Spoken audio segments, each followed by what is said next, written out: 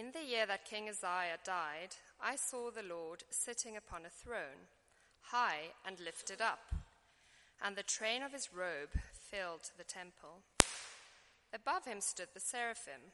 Each had 6 wings. With 2 he covered his face, and with 2 he covered his feet, and with 2 he flew. And one called to another and said, "Holy, holy, holy is the Lord of hosts. The whole earth is full of his glory." And the foundations of the thresholds shook at the voice of him who called, and the house was filled with smoke. And I said, "Woe is me, for I am lost, for I am a man of unclean lips, and I dwell in the midst of a people of unclean lips, for my eyes have seen the King, the Lord of hosts." Then one of the seraphim flew to me, having in his hand a burning coal that he had taken with tongs from the altar. And he touched my mouth and said, "Behold, this has touched your lips, your guilt is taken away, and your sin atoned for." And I heard the voice of the Lord saying, "Whom shall I send, and who will go for us?" Then I said, "Here am I, send me." And he said, "Go and say to this people, keep on hearing, but do not understand.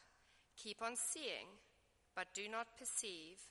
Make the heart of this people dull, and their ears heavy, and blind their eyes, lest they see with their eyes and hear with their ears, and understand with their hearts, and turn and be healed." Then I said, "How long, O Lord?" And he said, "Until cities lie waste without inhabitant, and houses without people, and the land is a desolate waste, and the Lord removes people from far away, and the forsaken places are many in the midst of the land. And though 1/10 remain in it, it will be burned again, like a terebinth or an oak, whose stump remains when it is felled. The holy seed is its stump." Soon afterwards he went on through cities and villages, proclaiming and bringing the good news of the kingdom of God. And the 12 were with him, and also some women who had been healed of evil spirits and infirmities. Mary, called Magdalene, from whom 7 demons had gone out, and Joanna, the wife of Chuza, Herod's household manager, and Susanna, and many others who provided for them out of their means.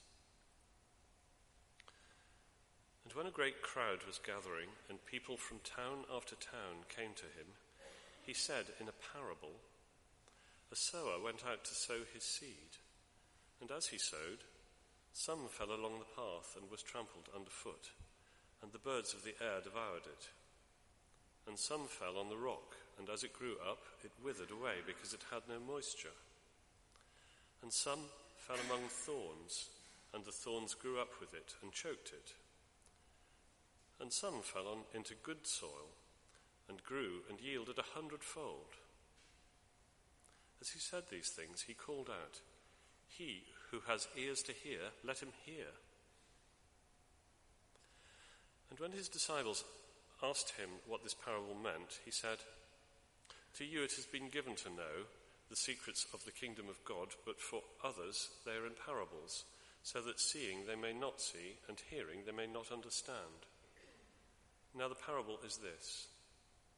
The seed is the word of God. The ones along the path are those who have heard. Then the devil comes and takes away the word from their hearts, so that they may not believe and be saved.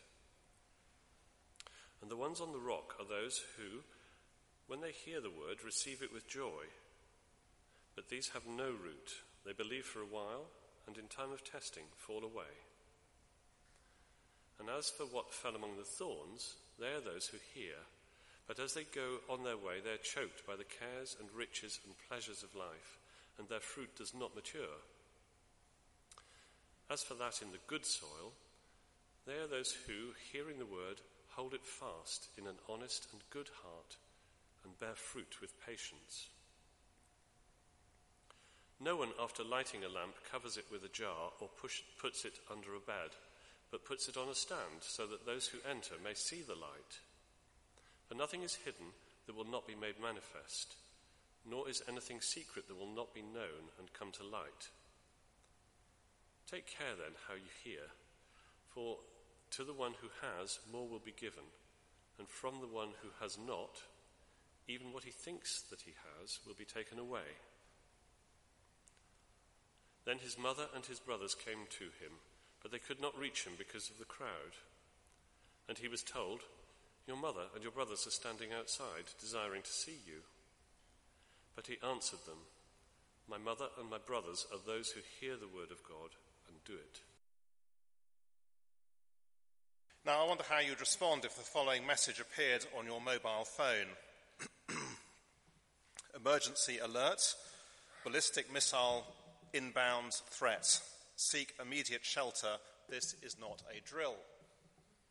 Well, that was the message, you may know, that every mobile phone owner in the US state of Hawaii received 2 weeks ago on Sunday, the 14th of January. Unsurprisingly, it plunged people into widespread panic, presumably on the assumption that the inbound missile was from North Korea. It took a full 38 minutes before a second message confirmed that actually it had been a false alarm and a state employee had simply pressed the wrong button on their computer. Now, you and I are bombarded with messages every day. News outlets, social media, information which we have to process and digest. We all have that, whether we're at school, at home, or at work. Which ones do you act upon? Which ones do you ignore? Which ones go in the in tray in the hope that at some stage you might have the time to do something about them? And then amidst all of that, of course, here we are on a Sunday morning and we are hearing another message, the message of the Bible. Well, how do we respond to that? Is it something to be acted upon straight away? Is it something which we put in the in tray to be acted upon at some stage in the future? Or is it something which can be safely forgotten about come Monday morning? We're in the middle of a series of talks in Luke 7 and 8. And I've been capturing Luke's aim for these chapters in the New Year maths equation, which again you'll see is there on the outline on the back of the service sheet. Luke's aim with these two chapters is that we'd have a big view of Jesus, a big view of the salvation that he has come to bring, because a big view of Jesus is then the engine that will drive a big discipleship, a discipleship that really transforms our lives. The alternative, of course, is a small view of Jesus, which barely has an impact on our lives at all. And this middle section of Luke 7 and 8 is about our response to Jesus. So last week, Luke chapter 7, verses 36 to 50, how we respond to Jesus' salvation, how we respond to the forgiveness of sins. Do have a listen online if you weren't here last week. And today, chapter 8, verses 1 to 21, how we respond to Jesus' words. So, two main headings, you'll see them there on the outline. First of all, God's kingdom advances. God's kingdom advances as God's word is proclaimed. Right from the start of Jesus' public ministry, you may well remember back in Luke chapter 4, right at the start of Jesus' public ministry, as he launches his manifesto, it has been a ministry of proclamation, of speaking, of teaching. Now, I think it's easy to lose sight of that because, of course, it's the miracles of Jesus, isn't it, which so naturally seem to grab our attention.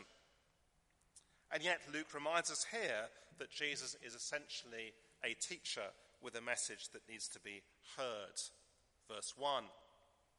Soon afterwards, he went on through cities and villages, proclaiming and bringing the good news of the kingdom of God. Verse 4. And when a great crowd was gathering, and people from town after town came to him, he said in a parable. You see, it answers the question, how do I receive Jesus' salvation? How do I receive the forgiveness of sins 2,000 years after Jesus himself was walking on earth? Why, it is through hearing God's word. Indeed, that's the whole focus of this section. Hopefully we picked that up as Stephen read the passage for us. So verse 8, Jesus says, he who has ears to hear, let him hear. Verse 11, the seed is the word of God. Verse 18, take care then how you hear. Verse 21, my mother and my brothers are those who hear the word of God and do it. In summary, verse 12, it is by believing the word of God and thereby being saved. Now, I guess as I say that, it seems so simple, doesn't it? And yet so vital. If you're here today because you want to take a closer look at Jesus, you see, how do you do that? Well, by listening to the words of Jesus, as we are now. How will friends, family, colleagues, neighbours come to follow Jesus? By hearing the words of Jesus.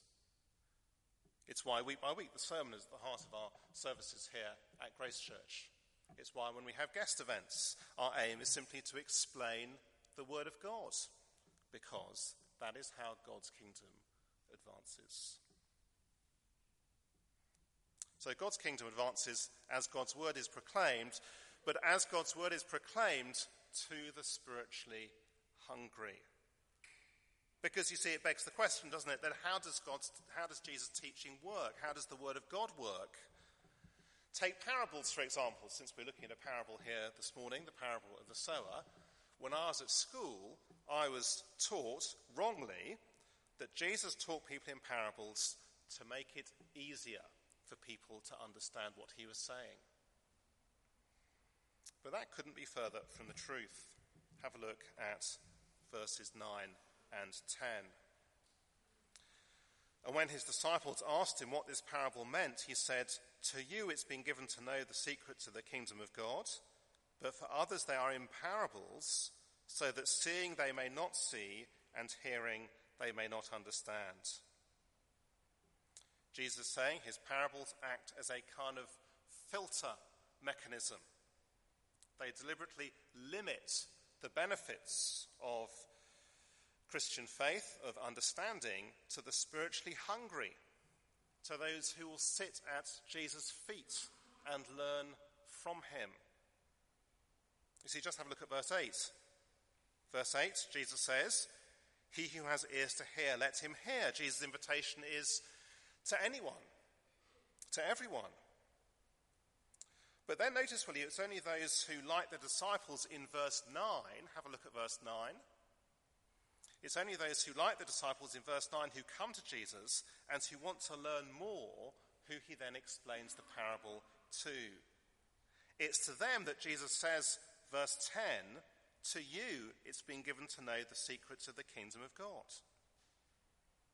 Whereas you see, to the others he says, verse 10, "For others they're in parables, so that seeing they may not see, and hearing they may not understand." Now Luke is quoting from that first reading which we had from Isaiah chapter 6. The first 5 chapters of Isaiah show us the spiritual state of God's people. They've turned their backs on God. They're refusing to listen to God, refusing to listen to his word.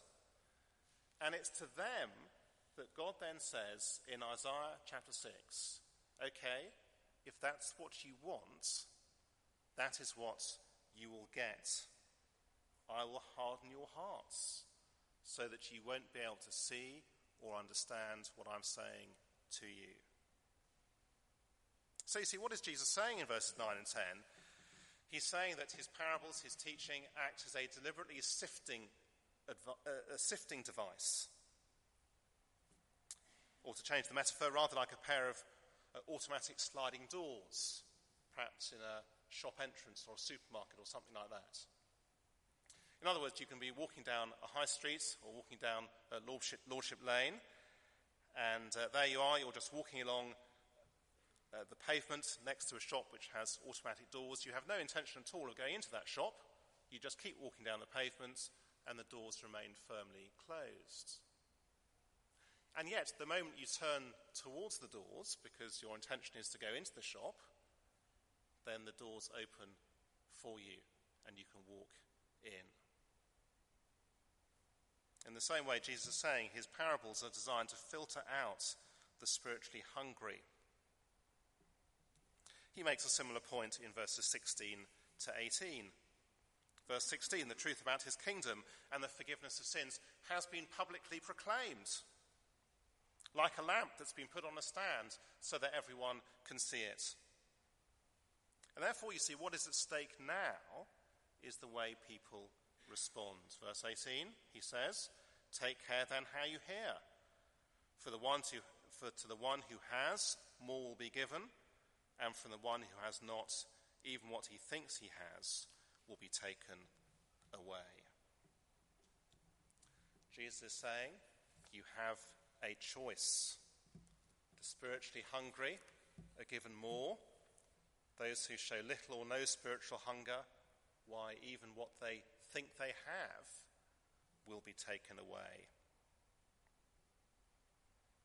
God's kingdom advances as God's word is proclaimed to the spiritually hungry who become part of Jesus' family.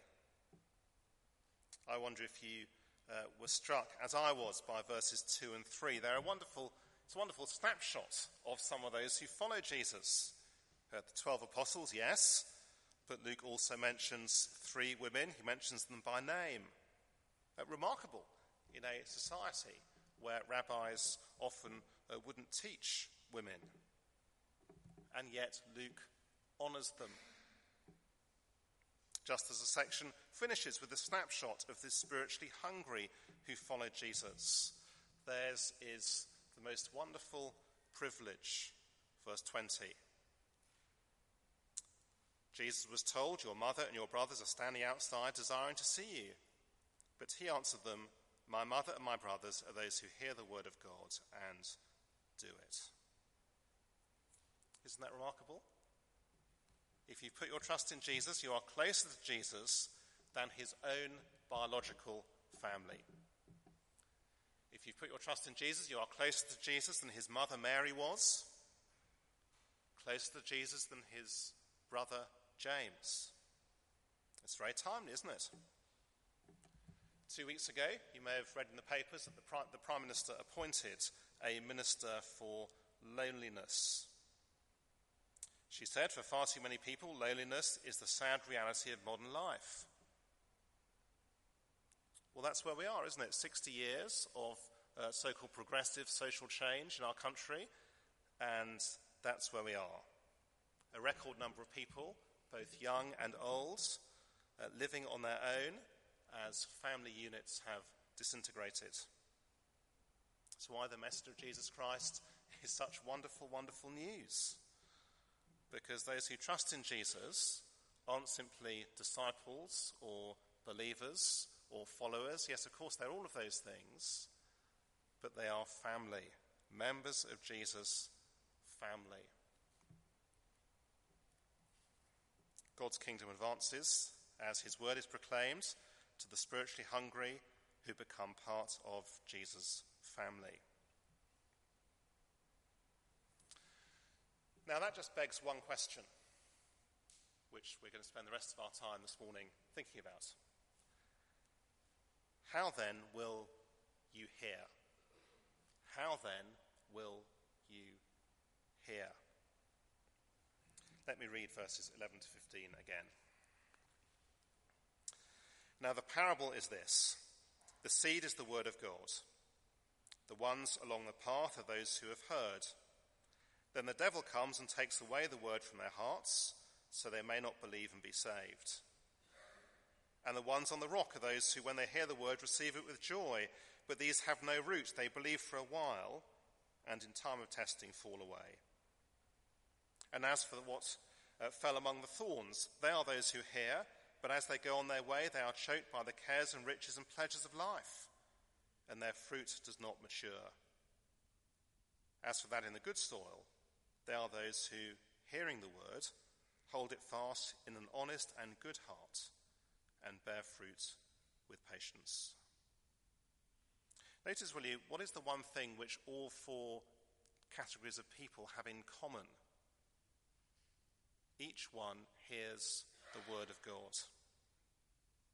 I think we're used to thinking that the distinction is between those who do hear the word of God and those who don't. In other words, those who are here in church on a Sunday morning and those who are outside doing something else. And yes, of course, there is a distinction there. But Jesus is making a different distinction here. He's saying there is a distinction amongst us. There is a distinction amongst those who hear God's word. He's saying you can hear the word of God to no effect, or you can hear the word of God to great profit. And my assumption is that it would be naive to imagine that the distinction Jesus speaks about here in the parable of the sower isn't also a distinction which operates here at Grace Church every single week. So let's look at each type of soil in turn. And as we do so, let's be asking ourselves the question, how am I hearing? How am I hearing? What am I doing with God's word? First of all, verse 12, the path. Someone hears a sermon on a Sunday, a talk at a carol service or at the women's lunch, and it's barely over, and they've forgotten it. They're already kind of mentally on to the next thing that's happening in their day. I've had the experience of bringing people to a guest event, asking someone what they thought about it afterwards, and all they could comment on was what the speaker was wearing. Or perhaps on a Sunday morning over coffee at church, there are those who seem to want to talk about anything but the sermon. Now, why is that? It's because the word has been snatched. One commentator writes, "Let us beware the devil. We shall always find him at church." Because the devil would love us not to believe in Jesus. And as Luke puts it in verse 12, not to be saved. In other words, it'd be quite possible to come to Grace Church Dulwich every week and to be completely unchanged by what we hear. The word is simply stolen, snatched away. It makes no difference. Secondly, the rock. Someone hears the message of Jesus and they respond with joy. They've never heard anything like it. It's wonderful. The Bible comes alive to them. They're spiritually hungry. And yet it doesn't last. Because, you see, they've never counted the cost. They want to be well thought of, perhaps part of the in crowd, and so they fall away. Remember the words of Jesus in Luke chapter 6, verse 22? I put them there on the outline. Jesus said, "Blessed are you when people hate you, and when they exclude you and revile you, and spurn your name as evil on account of the Son of Man." And there may be some here this morning for whom Jesus' warning could not be more relevant. Perhaps someone, actually, you're willing to follow Jesus, but only really up to a point. So far and no further. And certainly not if it means you will be opposed by others. And yet Jesus says, don't expect to be following him in several years' time if we are not prepared for the opposition that will come our way. I guess some of us will know people like this, who've begun well, it seems, excitingly, but actually 2, 5, 10 years later, they are nowhere. It's why it's important, if we're looking on the Christian faith, that we count the cost first of following Jesus. It's why it's important, those of us who have children, that we teach our children the cost of following Jesus. Well, what about the thorns? Verse 14. Now, I want to spend a little bit more time on the thorns, because they certainly pose the greatest threat to me, I think, and I guess I imagine to many of us in this room. Notice, will you, in verse 14, Jesus mentions the cares of life. So perhaps worries about children, worries about the mortgage, health, education, and so on. He mentions riches, the desire for wealth, career advancement, achievement, wanting to advance our reputation in the eyes of others. And he mentions pleasures, the distractions of entertainment or endlessly going off, seeing people at weekends, or endless holidays in retirement, or perhaps it's an unhelpful relationship. It could be anything, couldn't it, really? I think the important thing to notice about these things in verse 14 is that they are the very things which our culture says are important. They are the very things our culture says we should be chasing after. Isn't that striking? The very things our culture says we should be chasing after, these things are valuable and important. In other words, there's a direct clash between things that Jesus warns us about and things our culture says are worth striving for. 2 weeks ago, the singer Dolores O'Riordan died at the age of 46. She'd been the lead singer of the Irish band The Cranberries, their first album, released in 1993. Did anyone buy it? I bought it. Was it only me? Others did as well. Excellent. It's a great album, as was the second one. The title of the album, Everybody Else is Doing It, So Why Can't We? That's the pressure we feel, isn't it? Everybody else is doing it, so why can't we? And what's Jesus' answer? Because you are gambling with your soul. These are the very things that can take us away from Jesus. Parents, just think for a moment. What are the habits and patterns that we are cultivating with our children? For example, exams. For many, it's exam season. Exams are undoubtedly one of the cares of life. Do we give the impression that academic success is the be-all and end-all? If we encourage our children to prioritise schoolwork and exams and revision over, say, going to jam, going to the youth group, well, where does that end? Surely it is cultivating a pattern that is likely to continue at university and beyond into adulthood, whereby work always trumps hearing Jesus' words. Likewise, if you have younger children and you're not yet at the stage of exams and you don't yet have exam pressure, nonetheless, if your children's schedule is so busy that you find that actually in practice you don't have time to read the Bible with them and pray with them each day, then surely at that point the alarm bells should be ringing, shouldn't they? Because it means actually you are too busy and your children are too busy.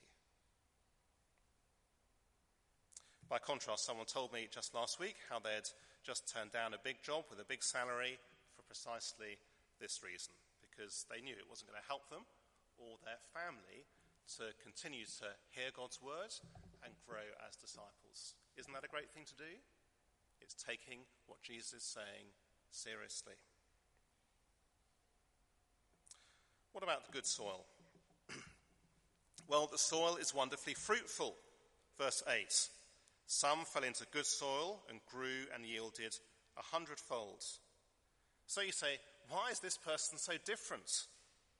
Well, verse 15.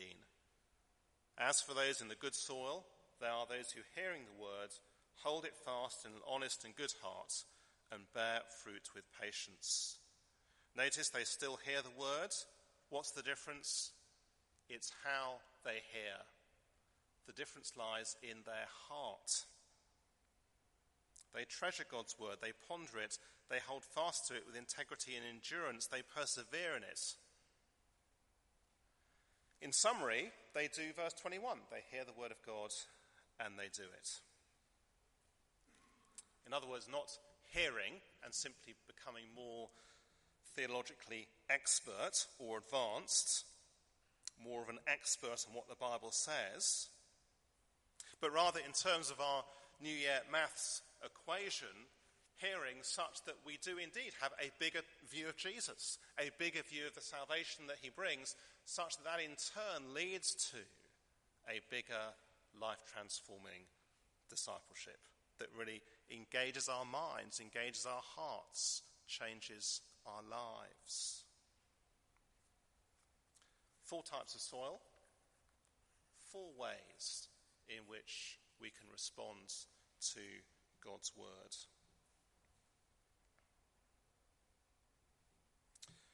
Let me ask you a question, which may seem rather random, but hopefully you'll get the point. How many cookery programs have you watched in the last year? Now, we all know about the Bake Off and MasterChef and Come Dine With Me and all the rest of them. But here's the follow-up question. How many of those recipes have you actually cooked? In other words, have you simply watched Come Dine With Me or whatever it is because it's entertaining and interesting and it passes the time of day and it's quite fun and you enjoy it and you can chat to others about it? Or actually, do you watch those programs so that you can put into practice what you hear? Is it changing you? And that's the question Jesus wants us to ask about the Bible. You're hearing God's word, here we are week by week, but actually, are we doing anything with it? Is it changing us? Let me close with 3 applications. Number 1, listen carefully today. Listen carefully today. It's why we produce a talk outline week by week on the back of the service sheet to help us to follow the talk, to engage with it, to take notes, those who find notes are a useful way of engaging with it.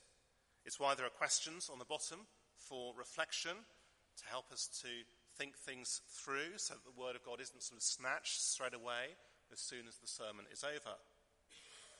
It's why we serve tea and coffee at the back to encourage discussion, thinking things through, chewing things over, praying together about what we've heard. Second application, listen carefully over a lifetime. Listen carefully over a lifetime, because the parable is about what you do with Jesus' word over a long period of time. Grace Church is 12 years old. And while you can't look at an individual on a Sunday morning and say, that person is being choked, or in that person you can see that the seed has been snatched, or there is someone with a good heart, you can't do that week by week. But actually, over a period of time, then you can do that. I guess for many of us, there'll be real joy as we look back over, possibly for some of us, over those 12 years, perhaps, I guess for others, over a shorter period of time. But nonetheless, we can look back over a number of years, and we can see those in whom God's word has borne fruit. But there'll also be a real sadness at those in whom it hasn't. Remember verse 15, the issue is our heart, not our circumstances. Many of us are busy. Many of us have plenty of cares in this world, demanding jobs, aging parents, difficult circumstances, our own children, and so on. And yet some of us are very quick to say, I can't make growth group, I can't make church on Sunday, I haven't got time to read the Bible on my own, and so on. I'll do those things, but I'll do them when life is less demanding. And yet others, facing all the same circumstances, manage to read their Bible, are regularly here at church and at growth group. It's interesting, isn't it? The circumstances can be the same. The difference is not the circumstances. The difference is the heart. And therefore, if you're the kind of person who is always blaming your circumstances, rather than focusing on your circumstances, will you turn the spotlight round and instead focus on your heart? Third application, understand how Jesus' kingdom grows. Because, of course, the parable addresses the issue of strategy. It's as God's word is broadcast far and wide that his kingdom will grow. And the various responses that we hear in the parable, why they are all evidence that the word of God is at work. As the quality of the soil, the sort of heart someone has, is revealed. In other words, it's a mistake to think, it's a mistake to assume that if you only preach the gospel in the right way, people will respond in large numbers. I think sometimes we can find ourselves assuming that, but no, they didn't with Jesus' preaching, and they won't with ours either. Instead, we are to expect precisely the variety of responses that Jesus tells us about here. there will be those who hear a talk and it goes in one ear and it goes out the other. There'll be others who they seem to begin the Christian life and then give up, and still others who are choked by the busyness of life and the cares of this world. It doesn't mean the word of God is powerless, quite the reverse. And be certain that there will also be those who receive the word with a good heart, an honest heart, and produce much fruit. Because actually the real surprise, if you like, of the parable is not so much the amount of seed that is wasted, but instead it's the size of the harvest. Some seed fell into good soil and grew and yielded 100-fold.